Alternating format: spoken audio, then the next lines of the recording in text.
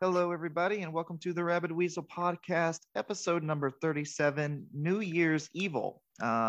Happy late Yeah. New Year's, everybody.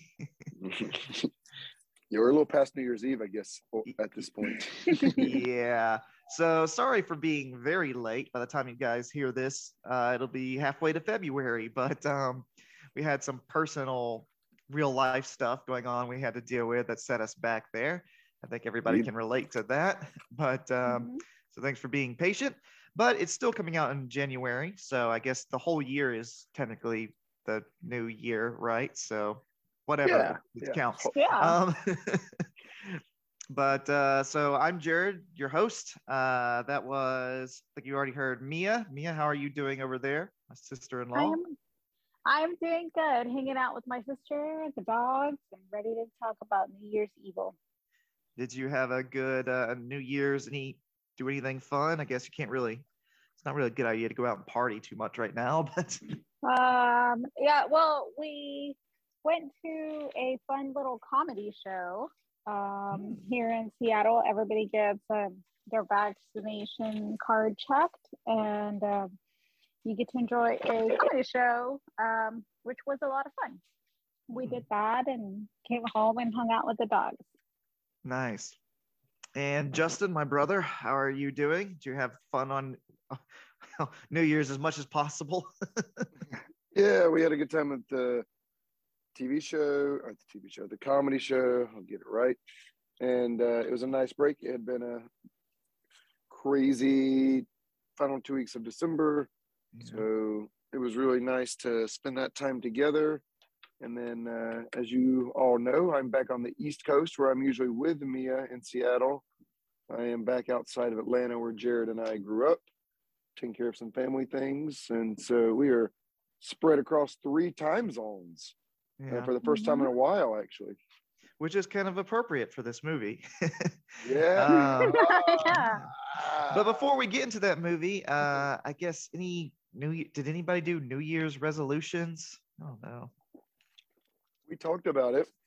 We didn't really then do real resolutions, just more in the direction of like talking about some things we wanted to try to focus on this year. So no specific resolutions though. I never do New Year's resolutions. I always like the idea, but then the sort of logical part of my brain goes, you can just decide to change things any day. So, So I didn't really do anything either, but let's hope this year things start going in the right direction for everybody. Proper New Year's Eve party with like a lot of people. I mean, just doing stuff you enjoy. How fantastic would that be? I like to go to a concert or like just travel without having to quarantine. I'd like to come back home for maybe a week or two. I haven't been able to. I came over here. I'm in Asia. I'd planned to go to I'll go to Singapore, Japan. I'll travel around. I'll come back home and see the family maybe once a year. Nope, I have not left this country in almost 2 years. Because if I do, I can't. I mean, I can come back, but I have to stay in my apartment for minimum of 2 weeks. So makes it basically impossible with the job.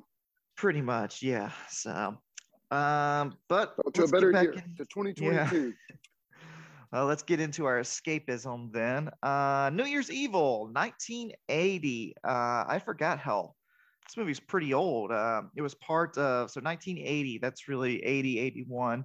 If you talk to people who are slasher movie fans, that's sort of like the peak. It was the first real slasher boom that came out after Halloween. Our last movie was Black Christmas, which was, we already talked about that, but kind of maybe the first slasher movie, the first holiday themed slasher movie, but Halloween's the one that really made it a big thing. And after Halloween, there was a million holiday themed slasher movies. Even Friday the 13th was one. New Year's Evil. There were quite a few. And where does this one rank? Well, we'll get there. New Year's Evil, 1980. The funny thing about this movie is whenever I would see this movie, I would see the cover art and the poster always has what is that mask he wears at the end of the movie? Is it supposed to be Richard Nixon? Or It does Yeah, look that's a like a really weird Nixon looking one. mask. Yeah. I've heard it's Richard Nixon and someone else. But anyways, the mask is kind of creepy looking, but you're watching the movie and he doesn't put it on till the very end. So Yeah. but a little more background on the movie. um, there's not too much. I looked everybody up on Wikipedia, IMDb. There's not too much to say about many of these people. Directors, writers didn't do. This is probably their biggest film. I guess the only person to talk about is the main actress, who she's called Blaze throughout the movie. That's Roz Kelly. Now not too many people will recognize her now, probably, but if you were watching a lot of TV in the 70s, you would have recognized her. She was on episodes of Starsky and Hutch, The Love Boat, Dukes of Hazzard, Charlie's Angels. Probably most notable to people nowadays as Pinky from Happy Days, who was Fonzie's love interest. Did you guys watch a lot of No Happy way, Days? really? No. Yeah. That's so cool. I thought she looked familiar, but I didn't actually look her up. That's incredible. I loved Happy Days. Yeah, I watched a lot of Happy Days too as a kid, and there was like a trilogy of episodes where Fonzie finally meets his lady, and it's a girl named Pinky who can ride motorcycles and be cool like him, and that's her. So, but other than that, there's not too much to say about for me anyways, about the people behind the film. So let's just jump into, I guess, our initial thoughts. Mia, I'll let you go first. Just what did you think about this movie? So it was interesting. It was interesting. Interesting is code for terrible. No, it's not. No, it's not. Yeah, it was kind of like fun. It wasn't like I don't know. It's kind of like, it was kind of weird because there are some plots where I was like, that's kind of off, and I didn't quite understand. And then like there were parts where they were like really unanswered. And I didn't understand why they were happening, and it was never really fully explained. Like her son, there's like a scene that's very awkward and weird. I think it's like putting on like pantyhose or something like that. That's never really addressed later. Yeah, so you know which one I'm talking about. And it was just an interesting movie. It's not quite like something I've ever really seen before. It's funny. It's not really that scary. So yeah, those are my thoughts. Yeah, this was mental illness isn't handled very well in this movie. I guess at this time you were just crazy, right? You're just crazy. But we'll get to all that. Justin, your general thoughts on the film. Yeah, I mean, we're getting into kind of subgenre stuff at this point. And, Subgenre. yeah, I mean, so people should know that going in. But so this is a film that 10 years ago I would have like struggled to get through, would have been kind of like, what's the point? This is a bad version of other things that are done better. And I would have been like, why? But now as I've gotten into like thinking about themes of horror movies and the idea of it being like a New Year's Eve movie and then like riffing off of that throughout, it's just, there's some funny stereotypes in there. The killer is pretty funny a few times with like random eye rolls at some of the victims. And so, you can't go into it thinking you're going to get a particular fright or a coherent narrative. But there are some nice touches like the killer's voice, and he just wants to be called evil. Yeah. Just evil.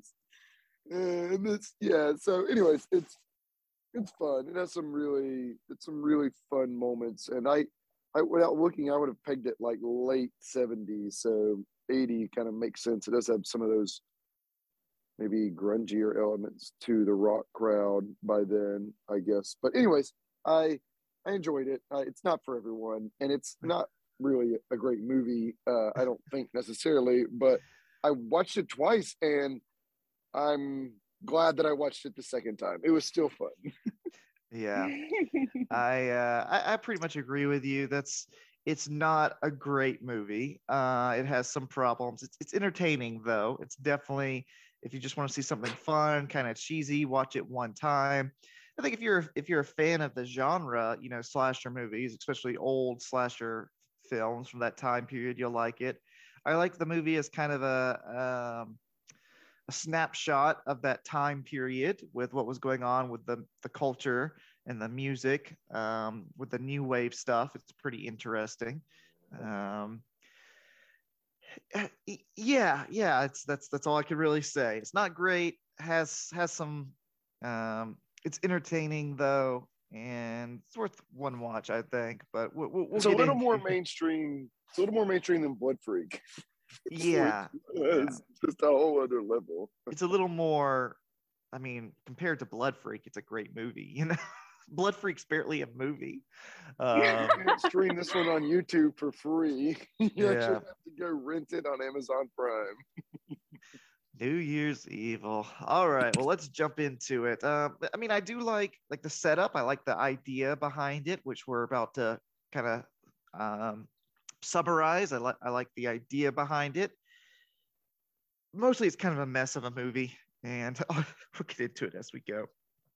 But it's New Year's Eve in Los Angeles, and we have Diane Sullivan. Okay, so she is played by Roz Kelly, who we just talked about, and we will be calling her Blaze. That's her stage name. So she's going to be hosting a live TV show to bring in the New Year's in each time zone. She'll be checking in with each person, with hosts from each time zone, watching as it changes. It's sort of like a music countdown, counting down the best new wave. I keep wanting to say punk rock, but it's actually new wave with a little bit of punk rock elements in there. So counting down new wave music of the year, and they've got a live band, they've got a live audience. So that's our setup. That's all set up really quickly. So we get our first murder, and that is Yvonne, who is her assistant, Blaze's assistant. She is attacked in her dressing room by an unseen man with a knife who is hiding in her shower. That all happens. This movie doesn't screw around too much at the beginning. That happens in less than 4 minutes. So then we get the opening credits and the movie's theme song. What did you guys think of the theme song? Did anybody? I like the song. New Year's Evil. I like the song too. I like the whole, when you're following so whenever the song started and we're following the crew in the car, I actually thought they were part of the movie. Then you don't really ever see them again, except glimpses when they're in the crowd. But I love that you can follow them as they're getting to the concert, and they're just rocking out and flipping off people and making faces as they're getting to the venue. But I like the song. Yeah, I like the song, and we do follow these kids. It's kind of like the opening of Return of the Living Dead, where we're following these kind of punks around. But there's a lot of time spent on them, and they're not really that important at all. But it is fun just to see them. By the way, was that legal at the time, having that many people just sitting on the side of the car, basically, where you could fall off at any second? Probably not. But the kind of snotty teenage counterculture type. It reminds me of being young. But so yeah. Well, anyways, I hope you guys like the song, because you're going to hear it many more times throughout this movie.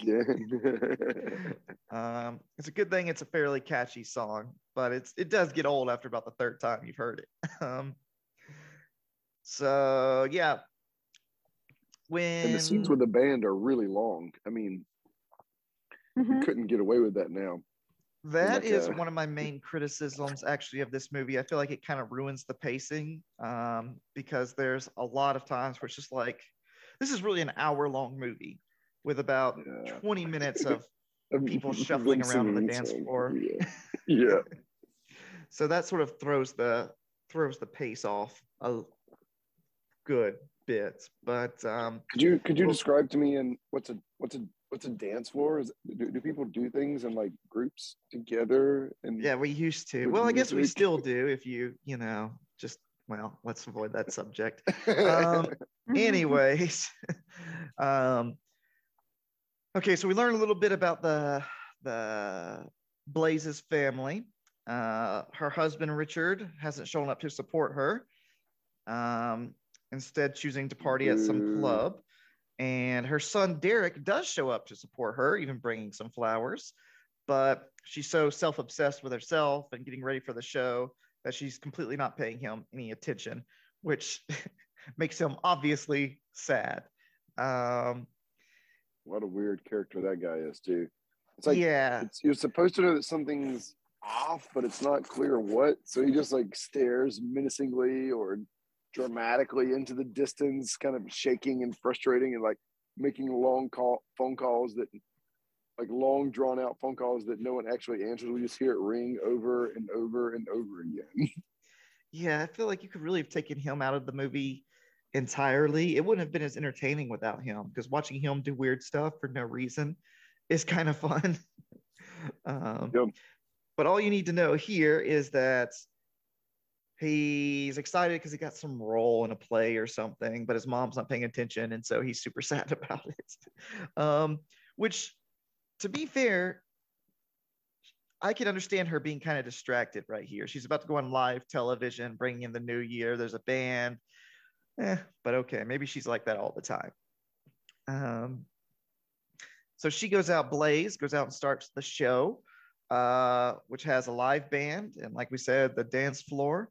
Now, after her introduction, she checks in with the host from each time zone. So we're going to be following the other time zones too, and starts answering phone calls. Now, do you guys remember the first phone call she gets is not from the killer, but it was kind of funny. Do either of you remember? She's taking calls. What do you think the best song of the year is? Oh yeah, I don't need no education from like a just a random person.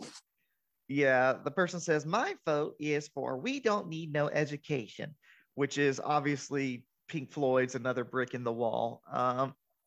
But that's not a new wave song. This is like a new wave punk rock show. Pink Floyd is in no way a new wave band. And that's not the name of the song either, lady. Good points. But then we get the second caller, who, this is where the plot of the film starts. Okay. It's a man calls with a disguise on his voice. Now, Mia, how would you describe his voice? What is he doing there? He's got like some kind of weird mechanical thing that he puts up to his neck, right? And it's I don't know if we can replicate it, but it kind of sounds like that, or sort of similar. He's using some kind of, yeah, there you go. He sounds like a weird, I guess like robotic. That's what I was thinking. Voice, yeah.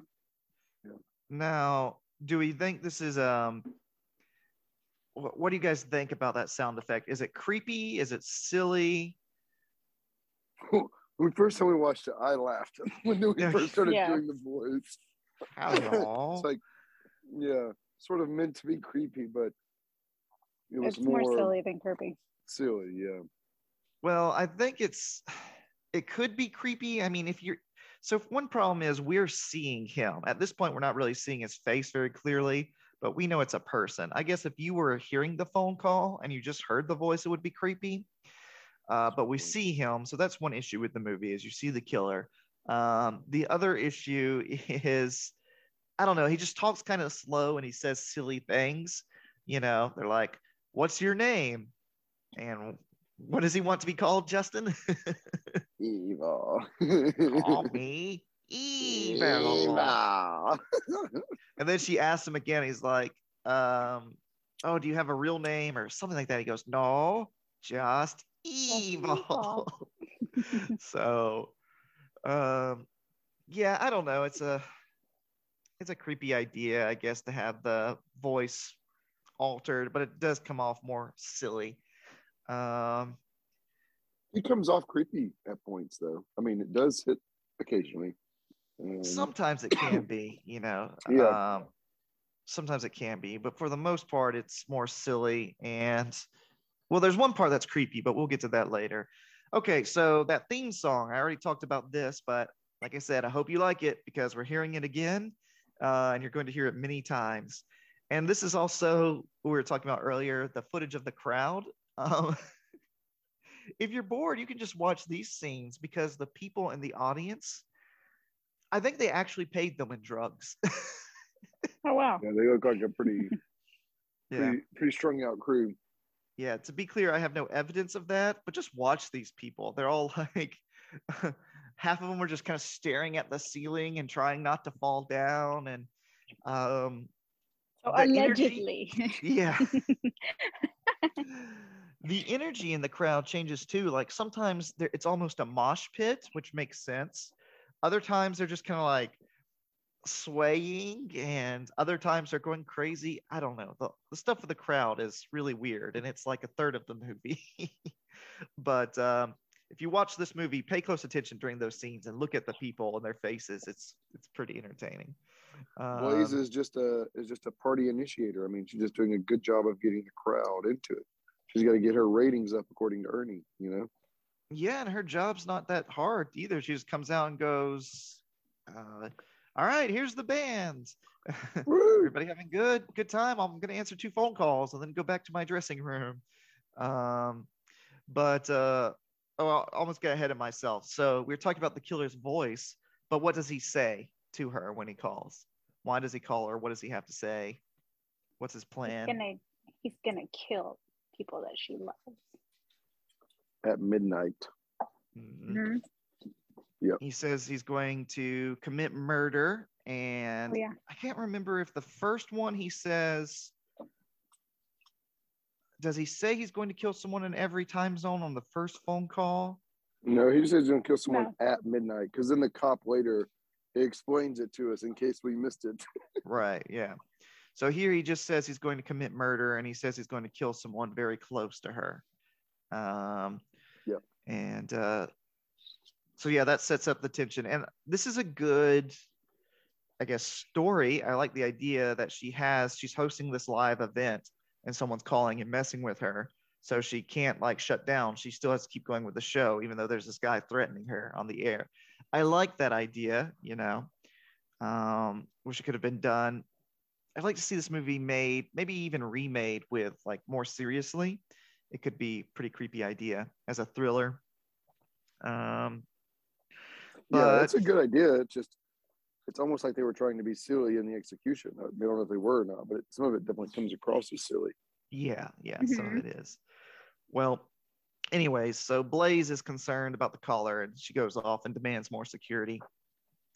But let's go over to, now we follow the killer. So just to be clear here, we see the killer's face.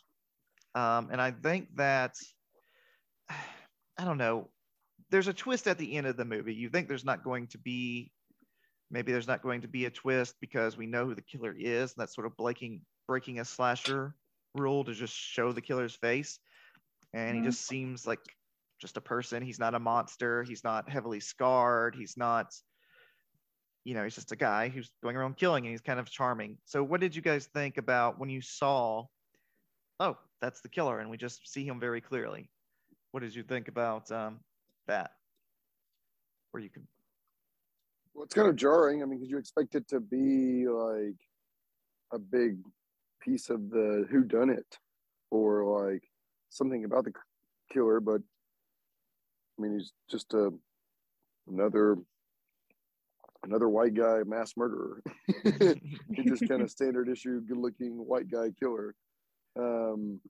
So I mean, I like that there are some twists that come along with him, but it was kind of a little bit of a shock just to see him. But it also adds to the mystery in some way too, because they're showing him for you for some reason, so there's got to be some purpose to it. So it also gets you kind of intrigued into like what's that person's story and what's their deal pretty quick. Mm-hmm. Yeah, it's kind of like showing you, hey, there's going to be a twist here because there's a reason we're showing you his face, but it's also he's very like non-assuming and charming, and so that's usually like not scary, right? And he's like really well dressed and really like put together, so he has like an unassuming demeanor, kind of like Ted Bundy. Yeah, Yeah, yeah. has a Ted Bundy vibe for sure. It could have been kind of a Hannibal Lecter type thing where he's cultured and intelligent, and that's what makes him Mhm. intimidating. Maybe that's kind of what they were going for. He's also a master of disguise. He just Yeah, completely yeah. changes his character. He Um, can glue on a mustache in real time. oh yeah, we'll get to the mustache. But yeah, it's kind of surprising when you're watching this movie, and because again, if you've seen the poster, you see someone in a mask, so you're expecting him to be wearing this mask throughout the whole movie. But Mm. no, you just see his face very early on, and it's kind of confusing as to why, and it does take away some of the tension, even though you want to know who is he, why is he doing this. Even in slasher movies or horror movies where we know who the villain is, like I mean, in Halloween, we know it's Michael Myers, but you still don't see his face and you don't understand why he's doing it. Um, so I remember the first time I saw this movie, I was a little bit put off by that. Like, we're just going to show him and show him a lot very early. Okay. But anyways, the first person he goes to, okay, as we learn later, what he's doing is he's going to kill someone as the becomes New Year in each time zone. So Justin, you want to tell us about the first one? He goes to a mental asylum. Well, I mean, should we talk before I tell it? Should we say anything about like the timing of how this movie has Yvonne as the first kill that we see, but then in real time it's a little confusing because he's referring to the first kill being someone close to her, but the kill actually takes place with someone who's not close to her, and it's the second kill from like after his call. Just should we say anything about that before we dive into kill one? Well, the first one is uh, you can get kind of confused here because actually, when I first watched the movie, I thought he was killing in a different time zone in each movie or in Uh, each kill. And I was like, how is he getting from time zone to time zone so fast? But no, he's in the same time zone. He's just killing as the time changes. Yeah, all we know at this point is that Yvonne has been killed. We assume it's him because he's, unless there's another killer. Although there's reason to believe that it wasn't him who killed Yvonne until the very end. But yeah, him going after Yvonne at the beginning doesn't make too much sense. I felt like maybe that should have come later, but I don't know. What so, did you think about it? well, I just thought it made it confusing because he like what we see is Yvonne being killed, and that's the first kill in my mind in the movie that I see. And then he's talking about the first kill being someone close to him when he's about to do it. And but then we cut to the scene that is what we're, is kind of how the then film presents it as his first kill, because it's at like the time slot, the 9 o'clock time slot.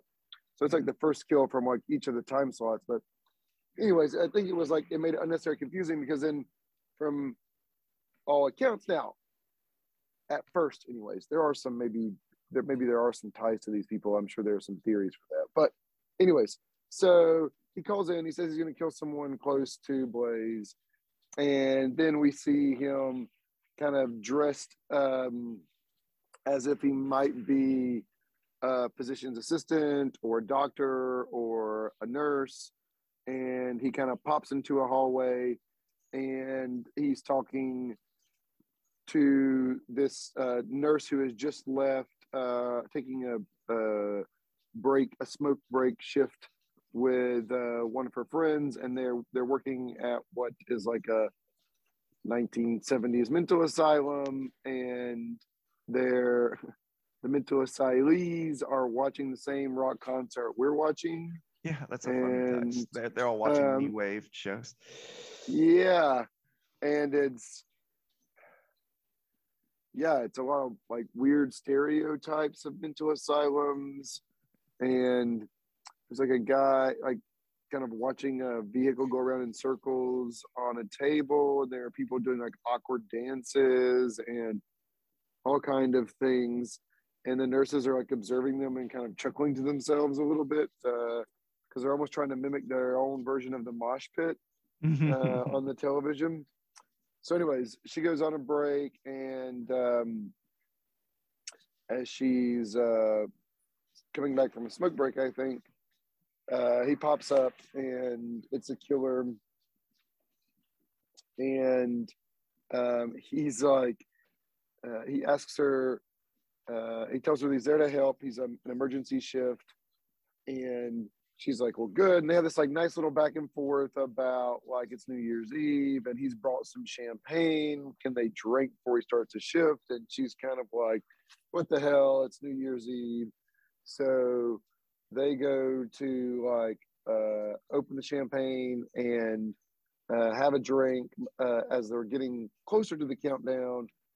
And then they start fooling around. And then as the countdown progresses, he reaches over to his radio that's having a countdown and presses record, like old timey style, play and record, which I still remember, but haven't done in 25 years. And then he stabs her to death. And kind of, she screams kind of over the countdown as everyone else is celebrating the new year, and all the asylees are blowing. I don't remember what those things are called, but you breathe into them. I don't remember what they're called, but little party things. Oh, and yeah. I don't know what they're called though. And yeah, so and that was kill one. Yeah. So we see here that he's a very charismatic. That's the word I was looking for. He's a very charismatic guy, because he basically just meets this woman and completely seduces her very quickly. He just charms her, and that's his first kill, and he records it. So yeah, Mia, what'd you think about the first one, or the first time zone kill, at least, to be clear? I thought it was fun. He's coming in, charming the nurse, and they're having a good time making out, and then he like stabs her.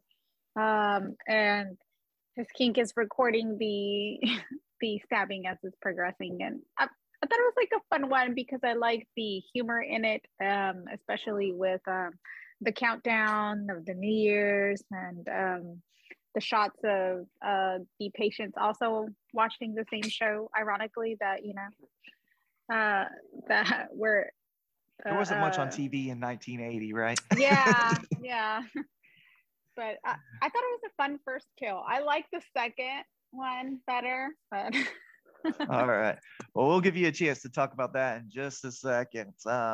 This first one, I don't know, it's just so silly. I can't get past how silly it is with the asylum. The people in the asylum are just so silly.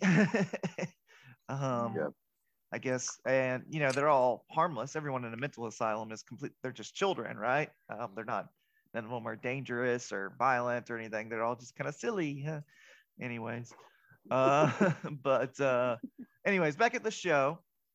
Now here's one thing that really throws me off about the movie. I don't know if you guys caught this the first time. I didn't think about it the first time I saw the movie, but the band is playing like a slow bluesy jam. This is a new wave kind of punk rockish show. These guys have like makeup on and crazy things with their hair and clothes, and they're just playing this bluesy jam song with everyone kind of swaying to it. What is going on with this? It's like if you go to see the Sex Pistols and they're playing Eric Clapton or something. I don't know, but that was weird. You gotta adjust the pacing, I guess, throughout to move the story along thematically. Yeah. But anyways, Blaze's assistant arrives with a few police officers, so they're not really taking the phone call too seriously, because they're just like, you crazy kids, you're a bunch of weirdos. Of course, someone's giving you weird phone calls. Completely talks down to Blaze too, pretty seriously. Yeah, they're like, what do you people expect? Yeah. he basically blames her because you shouldn't be a Yeah. part of all these weird looking people and music, and this wouldn't happen to you. But anyways, he tells her, look, we'll still check in on it. If this guy calls you again, stay on the phone as long as you can so we can trace the call, kind of like in Black Christmas again, trace the call. But meanwhile, Derek, this is where we see that Derek, the whole subplot of Derek, her son, he's just taking pills and turning into a zombie. I guess. I thought he was just going to die because he's already moving in super slow motion, and then he swallows 3 more. Mm-hmm. Yeah. He just kind of like stares off into the distance, taking his pills. Mm-hmm. Yeah, super slow mo. Now, when I first saw the movie, I thought that they were setting him up as kind of a red herring. But then I was confused because we've already seen who the killer is. Yeah. So I'm like, did they have a subplot with him as a red herring, but then they just forgot to take it out when they're showing the killer's face or what? But it all kind of makes sense at the end. But yeah, just watching this movie the first time and being like, what the hell is going on? Why are we randomly going to this guy just being weird? Yep. But anyways, Blaze goes back on the air. She gets another call from the killer. And this is, again, another creepy idea because he's, instead of just talking, what does he also do this time? Plays the recording. Yeah, he plays the recording live on air. He plays the recording of his murder.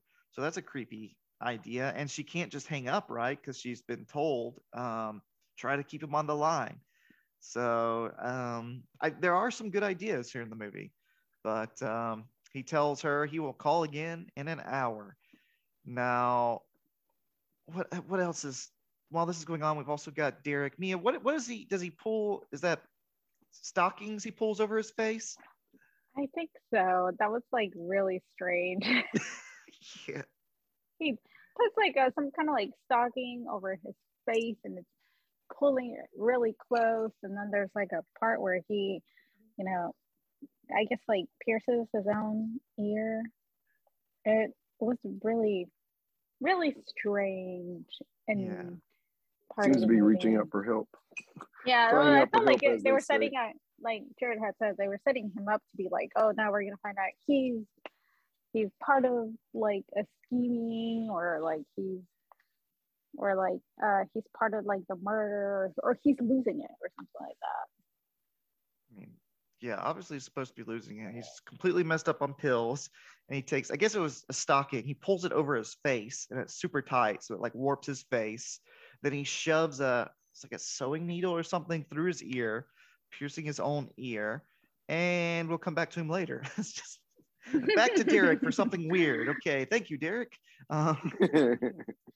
See you next time. Right.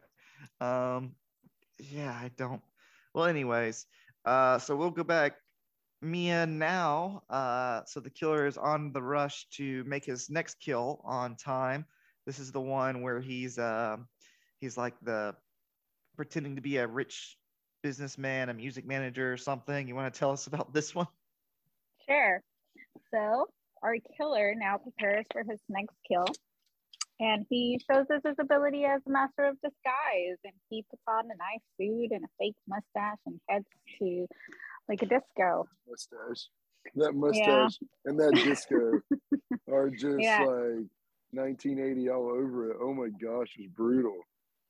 It's funny. And so he's kind of like looking around the disco, and he finds this very unassuming young lady, and he goes and tries to pick her up under the guise, taking her to another party that she'll have so much fun, and he plans to like take her there, and then she's like, I'm gonna go to the bathroom. Once I go to the bathroom, we can head out. And as she comes back, to his surprise, as women do not go anywhere by themselves. Hey, we always have to make sure we have a friend, because you never know, the person could be a serial killer. Right. The young lady. This young lady comes back with her friend who will be tagging along, and they're bringing her along for the ride. So they are now in the car, and he's becoming a little bit frustrated because the young lady he just picked up has been going on and on and on and talking about her life, and he's losing track. He's losing time because he's now has two people in the car, and he may not make his midnight kill. So they pull over for the friend to go to the bathroom, and he's like, "Hey, look, I've got this great bag of weed. You want to take a smell?" And he just kind of like just kills her and suffocates her with the bag. So, hey, does this smell like chloroform to you? No. Yeah. Oh. Put your face in this Yeah. plastic bag for me. And then we finally Sorry, see her Mia. friend comes out. It's okay. We finally see, and her friend comes out, and the car is gone. And I think she finds like her shoe or something like that. Yeah, he like leaves a little trail of her clothes. She finds a shoe, then another shoe. Yeah.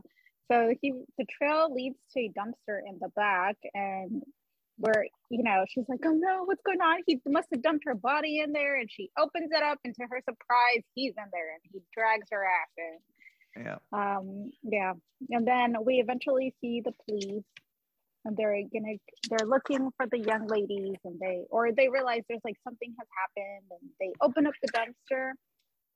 There are no bodies, but instead you see a cat jump out. Yeah. And I'm sorry to interrupt you, but can I just take a moment here? I put that in because this is the one thing that always really pisses me off. It's kind of like the car won't work, Why is there always a cat ready to just jump out at you? Cats don't do that. Okay. Have you guys ever been walking around in public late at night and the cat just like leaps at you and screams? No. If you have a they pet usually cat, go the other way. Yeah. If you have a pet cat, maybe they'll do that in your house. But I've never been. Try it sometime. Next time you see a cat outside somewhere, see if you can get close to it. You can't. I just don't know. I want to find out who started that. If anybody knows, leave us a comment. What was the first horror movie where there was a fake cat jump scare? Anyways, I'm sorry. Hocus Pocus, where you see the cat and goes. Yeah, that's what makes me think of. Yeah. But I know it goes back a long time, but at least in the 70s it was a thing. But anyways, so so the police come. I cut you. Sorry, I interrupted you when the cat jumps out because I wanted to complain about that. I put a point in my notes here, like take a moment to complain about cat in movie. So the bodies are not in the dumpster, Mia. They're scared by the cat. Then what happens? So they follow a trail of blood, and it leads to like a playground where they find the first body in a swing, which is very creepy and weird looking. And then they ruin it by having the other woman's corpse come down a slide with perfect timing. Right. Very perfectly timed. Down. Yeah. That only works if like the killer is on top of the slide waiting for the cops to come by. All right, now this will be great. Was the body just sort of like teetering on the edge, and when the police came, that was enough for it to come down the slide?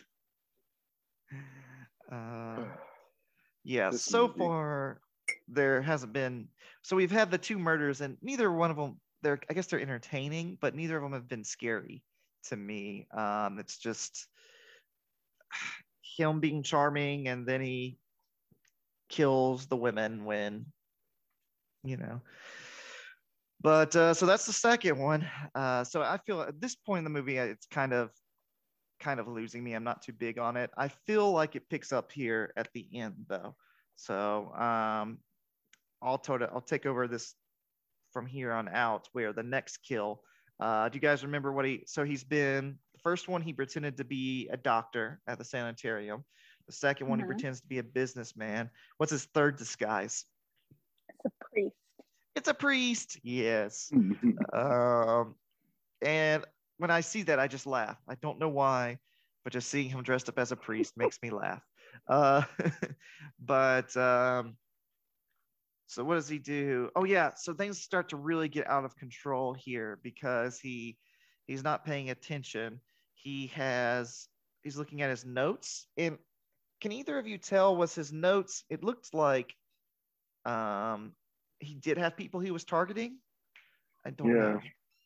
Looked like there were two people in particular. I mean, at least it kept focusing in on two pictures, like a male and a female, I think, is at least what it looked like. Yeah, I just remember seeing some nuns, and I don't know. So does he have targets or not? Yeah. I don't know, because I remember saying, hey, that lady looks like that series on Netflix where it's like one of the nuns goes missing or something like that. But anyway. Maybe it was just for reference to make sure he looked right and knows his character. I don't know. But anyways, as he's distracted by these notes, he runs into a motorcyclist. Okay. And it's not just any motorcycle rider. It's a motorcycle rider that's with a motorcycle gang, like tough Hell's Angels looking guys. So they all are like, okay, we're going to fuck you up now. And as he takes off, he reverses. He just he's takes like, I'm out of here. And he has a pretty smart move. He goes to a drive-in theater where it's dark and there's a bunch of cars. You can turn off your light, but the gang follows him there. So he just like abandons the car. Okay. While they're looking for him, he sneaks up on one of the gang members, or he's sort of surprised by one, and just stabs the guy super fast because the guy thinks he's dealing with a priest. Instead, he's dealing with a serial killer. And then he like stills. We've been following this couple. There's this other couple who are like making out and stuff, and you think it's just sort of a cheap excuse for a little bit of boobs in the movie, but he hijacks the car, throws the boyfriend out, and just drives off with the girl still in the car.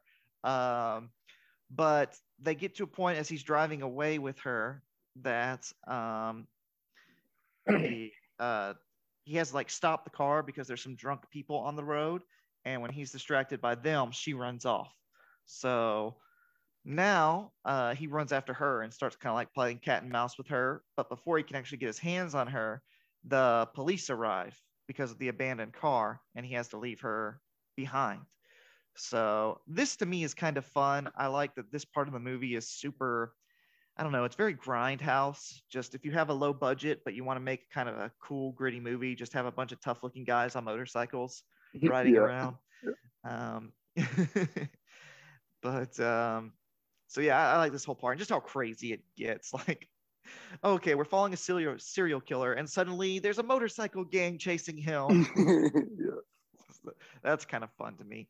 Now, before we go much further, so he's failed his last kill. Basically, is what's happened here. Things just kind of keep getting out of control. But the movie playing at the theater, or I think we're actually watching the trailer, is called Blood Feast. So that probably threw a lot of people off, thinking it's a Herschel Gordon Lewis film. But it's actually, I had to look this up. It's a Giallo film. And the English translation is closer to The Red Queen Kills 7 Times. It was just released in America at one point under the title of Blood Feast. Interesting. So that's probably confused some people. But there you go. It's not the Herschel Gordon Lewis splatter film by the same name. It's some Giallo movie that now I put on my to-watch list. A little bit of... You learned something on the Rabbit Weasel podcast. Now we know. I actually don't think power. I actually don't think, as of right now, I've ever seen a Herschel Gordon Lewis film, but of course I know it. Blood Feast is considered like the first gore film, basically. But anyways, back at the show, Blaze's show, the police have sealed off the building, and they're worried that the killer is coming for Blaze, which makes sense. But meanwhile, her son, back to Derek, who's completely snapped. Now he looks even crazier because he still has the stocking over his head, but he's also put on these sort of like, I don't know, like Star Trek sunglasses. So he looks like a complete robot. I don't know. again, It's almost no like his explanation. character is evolving. Yeah. His characteristics are becoming exaggerated. But the whole movie, you're just like, I can't get over this. Just cut back to Derek. Derek's doing something weird. Isn't that weird? Okay, back to the plot. Uh, and the next time you see him, he's acting sort of normal again. He's taking everything off. His ear's not bleeding. Anyways, so our killer arrives at the building, and they've, like I said, they've completely sealed off the building. There shouldn't be any way to get in. But he tricks a police officer. He like yells out for help. And when the police officer comes, he just smashes him in the head with a brick, steals his uniform. Now, first off, that police officer was kind of a chubby guy. So the uniform fit him really well, but we can look past that. He goes back into the building dressed up as a police officer. And then he changes back into his normal clothes. Now, another police officer, a real police officer, escorts Blaze to her room where her son is. As I said, this time, somehow he's sobered up real quickly from all those pills. He's taking his stocking off his head. And he's just openly angry at her because she's not been giving him enough attention. He says he has a surprise for her, but now he's too angry and he doesn't want anything to do with it. So he just storms off. Yeah, I had a surprise for you. Not anymore. Right. So Blaze asks the officer, hey, can you wait outside the room? And then the killer walks into the room. We finally get to see him put on that Richard Nixon mask, or whoever it's supposed to be. And he starts to sneak up behind her. But she sees him. He pulls off the mask. And what's the twist, guys? It's her husband. Yes, the twist is it's her husband the whole time. Okay, so were either of you surprised by this? Did you see it coming? What'd you think about the big twist of the movie? There's another twist coming up, but this is the big one. Was I surprised? Not really, because they do make it a point at the beginning to talk about her husband, and her son keeps like, I can't get a hold of dad, and I don't know, it just seems kind of like it was in that direction. But yeah, I don't think I was too surprised. Yeah, it's still like a nicely well executed part though. But I'm with Mia. They dropped some hits along the way. Yeah, they definitely put down some hits. I mean, like the first time we see Blaze, she's talking about her husband. Oh, where's my husband? Oh, he's at the thing. He's not being good. He should be here. But you could forget about that. I think the fact that there's so much drama around the family, like her and her son, there's so much with him that when it turns out to be the father, you're like, oh, okay, yeah, that makes sense. So there you go, everybody. That's the big twist. That's why we've seen his face the whole movie, because who is he? Well, he's basically harassing his wife here. And we'll find out why, his motivations here in a few minutes. But we think this is there is kind of throws you off here because we think it's going to be the attack scene. Like this is going to be the part where he's like, I'm the killer. I've come to get you. But instead he goes back into normal mode saying, oh, it was supposed to be a surprise, that I was coming to see you and all that stuff. But anyways, he leaves her. And at this point, the police are able to put together who the killer is. There's two hints, and there's one, well, really obvious one. Do you guys remember how they finally figure out who the killer is? He says that the manager, contacted him and let him in? One of them, right? Well, there's a few hints. One of them is, so they ask Richard is his name, by the way, now we can stop calling him the killer.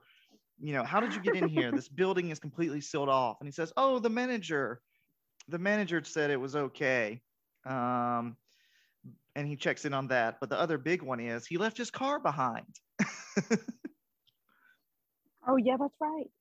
Remember when he was at the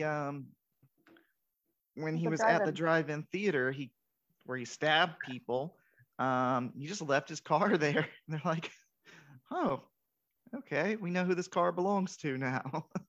Mm-hmm. The same guy who killed someone and stole another car. So also they found out he was a patient at the mental asylum. So there you go. Oh yeah, that's true. I forgot about that. Mm-hmm. So they put it together right on time because he's now in the building.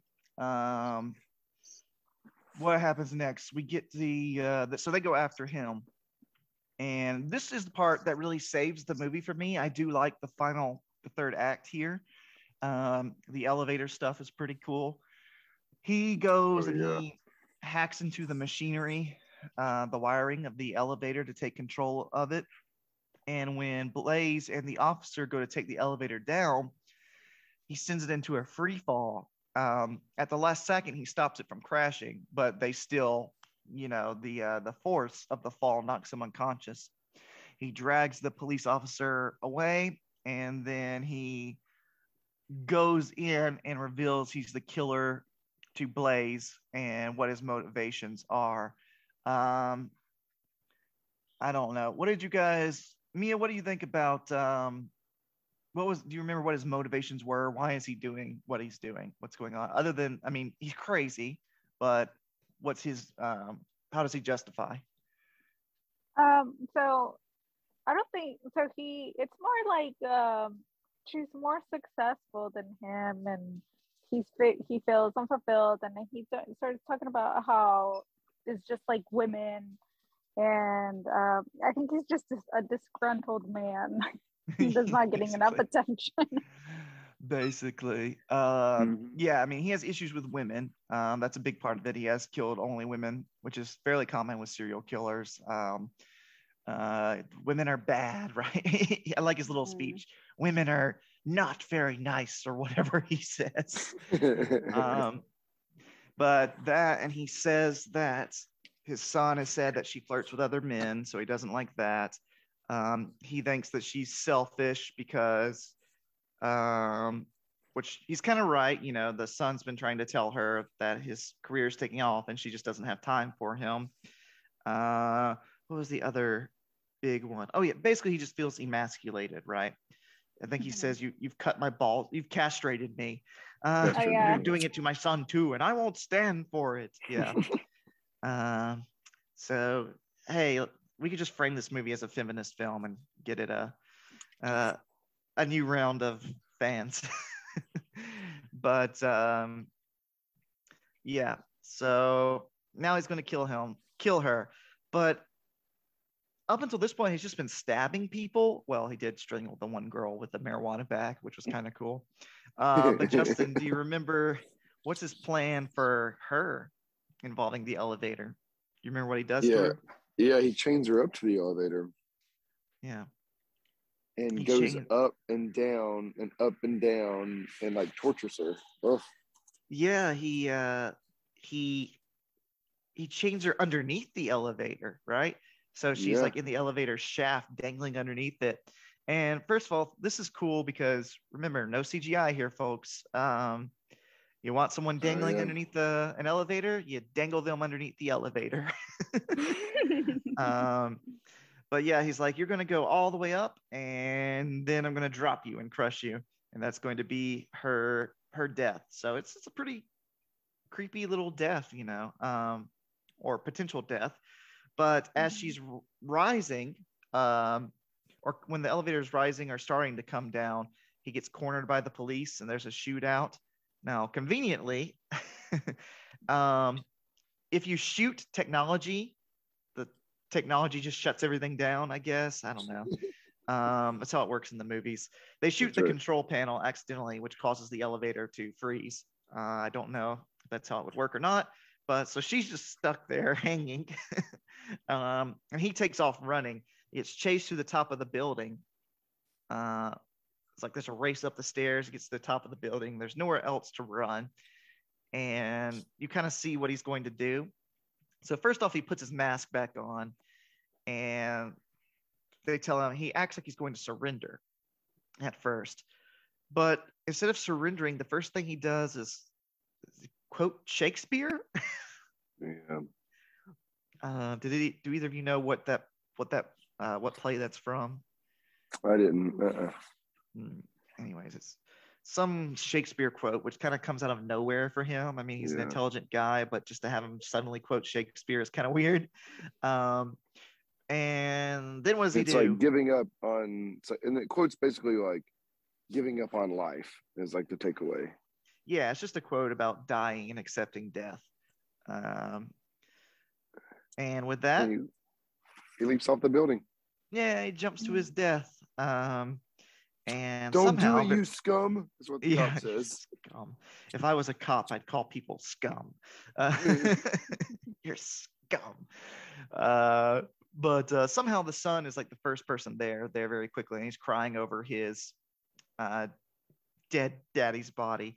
And let me say, for such a long fall, the guy wasn't hurt that bad. You know, he just had a little blood coming out of his mouth. I think if you fall that far, you splatter, right? But anyways, so the son goes from crying to taking his mask and walking away angrily. And Blaze is okay, or at least maybe she's okay. She's put into an ambulance. And all right, Mia, you want to give us the final twist of the movie? After Blaze is put into an ambulance, what do we see? Oh, her son has sneakily got inside and is now the driver of the ambulance. Mm-hmm. After killing the real driver, right? Oh yeah, that's right. Yeah, and he's wearing the mask. So the idea here is that now it's been established that there's mental illness in the family and it runs in the family. So now he's going to take over what his dad was doing. Which does he even know what his dad was doing throughout the whole movie? Did his dad tell him? He had a talk. It says something about having a talk right before, but it says he had a talk, but there's no evidence up until this part of the movie that he knew his father was a killer. Yeah. He just sees dad fall to his death, puts on his mask, like, I'm gonna kill people now. You don't know what's going on. Yeah, I don't know. So that's the end twist. Any thoughts on the end twist there? That to me, it was not surprising at all. No, I think they were building up that he was gonna crack and take on the family business. Yeah, that's what all those scenes were for, of him just being weird. And that's the payoff, right? Hey, this crazy guy is going to be crazy. Now he's gonna wear the mask. I feel like he was trying to set up for like a series too, like a lot of the slasher films were like, now you can go to the sequel because now there's a new mask and it'll be about the mask. Like Jason was about the mask, or Michael Myers was about the mask.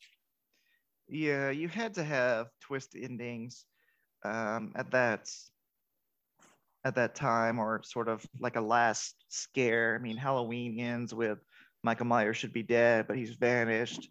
There's always got to be some last scare, something to worry you. But there was no sequel to this movie, which is kind of sad because it seems like every slasher movie had about 10 sequels, but this one did not. This one was mostly a forgotten film. I didn't know about it, I think, until was it Scream Factory put it out? Yeah. And yeah, I don't know. That's New Year's Evil. Anything else to say about it? Well, I like that the song sings the title over and over and over and over. Makes me to remember. And I thought it was like I think what's unfortunate about this film is there are a lot of things that could have been scary or could have been exploited in an interesting or intelligent way, and they're just not. And it's not even that the acting is always bad. I mean, sometimes he's a believable villain, and sometimes Blaze is kind of, you care a little bit about her, but just it never gets put together in a well done way. And people hate it, just for the record. It gets horrible reviews. It's like one of the most poorly reviewed Rotten Tomatoes I've ever come across. It has like a 4.6 on IMDb. Um, yeah, I don't know. I kind of agree with you. There's a lot of good ideas there. It just doesn't all really come together quite right. And instead, you just get this kind of weird little forgotten movie. I don't know. I think maybe if it had been a short film, it would have worked better. Or if they had filled the time better, less less long shots of the crowd just kind of jumping around, doing nothing.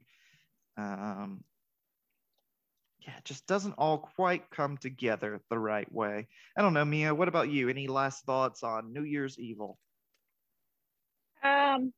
It was an interesting movie. Sticking with there the are interesting. moments, yeah. There are moments that were fun. There are moments that were cliche. There are moments where you were just like, "What is going on?" I think one of my favorite is where the young lady runs off when he's kidnapped her from the drive-in, and she runs off hiding, and you can see her hiding underneath the I guess it's like maybe like the bleachers or something like that. And I'm like, you're not hiding well enough. He can see you. Yeah. Do better. Yeah, but it was just, would I see it again? Probably not. But it was an interesting movie to watch and review. Yeah, I've seen it twice now. It didn't really. I think I liked it better the first time I saw it. So it's not high up on the list by any means, but that's how this little hobby goes. You look up weird movies. Sometimes you have really great ones that you want to watch many times. Other times you just have weird little movies. Mm-hmm. So that's Part New of the Year's. fun. Yeah, it's definitely not the worst movie. It's not even the worst movie we've covered on this podcast. Not close. No. What is the It's worst not movie? Blood I mean, Freak. yeah, it has to be Blood Freak. What's the second worst movie we've covered here on the podcast? Man, I'd have to think about it. Yeah, I'd have to think about it. Second There was worst. one of the early zombie movies. Some of them were not so good. Trying to think. Mia, can you think of a movie like one of the worst movies we've covered so far, other than Blood Freak? The answer is Blood Freak. There's no doubt about that. The answer is Blood But Freak. The answer is Blood Freak. Other movies that weren't so great. Ernest was not I don't know. The most recent one that I can think of is Blood Freak, where I was just like, "Why am I watching? Why is Jared making me watch this?" No.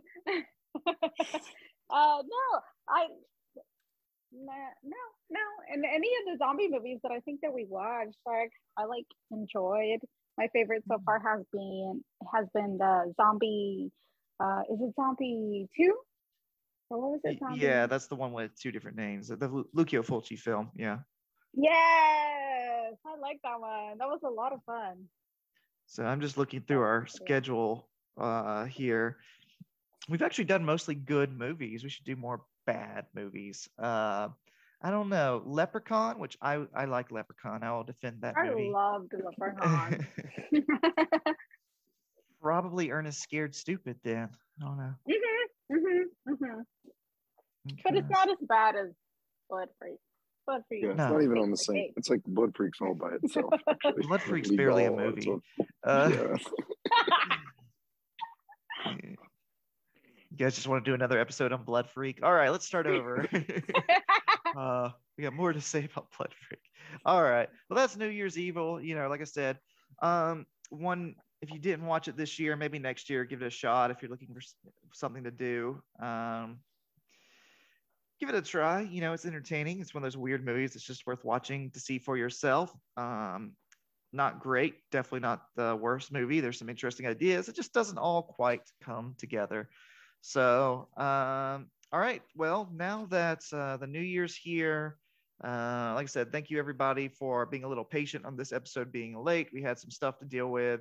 All that's calming down a little bit. So we're going to try and get back on a regular schedule now. Yeah, let's do it. And send us your requests. We've got a few fan requests that'll be coming up the next couple of months here. But our next episode, do you guys know, have I told you what the next one's going to be yet? It's Godzilla, right?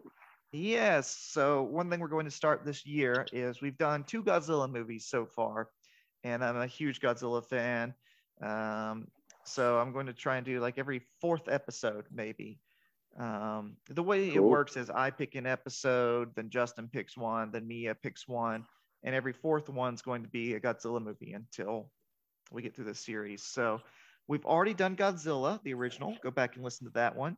We did Godzilla versus King Kong, the original, one of my favorite movies of all time, the 1962 version.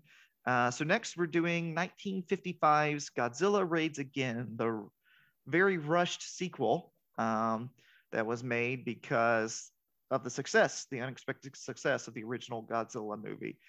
We're going to try and watch with these Godzilla movies, it's hard because do we talk about with the older ones at least, do we talk about the English dub that I grew up with, that people are more familiar with? Or do we talk about the original Japanese version, which is usually better? And I think with Godzilla Raids Again, we'll try and do the Japanese dub because this is one that was kind of notorious for being harmed. I'm sorry, the Japanese original, because this is one that was really hurt uh, by the American dub. So we'll try and watch the original. And right now, I think they're all available on Paramount. Is that right, Justin? I don't know. I have Paramount. I'll look, but Paramount, we can look. I want to say they're all current. The old ones are currently available on Paramount. I could be wrong about that.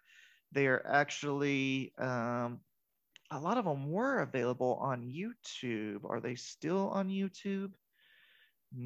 Take me a minute to have to check. But yeah, this is a underappreciated Godzilla film, one of the lesser discussed ones, 1955's Godzilla Raids Again.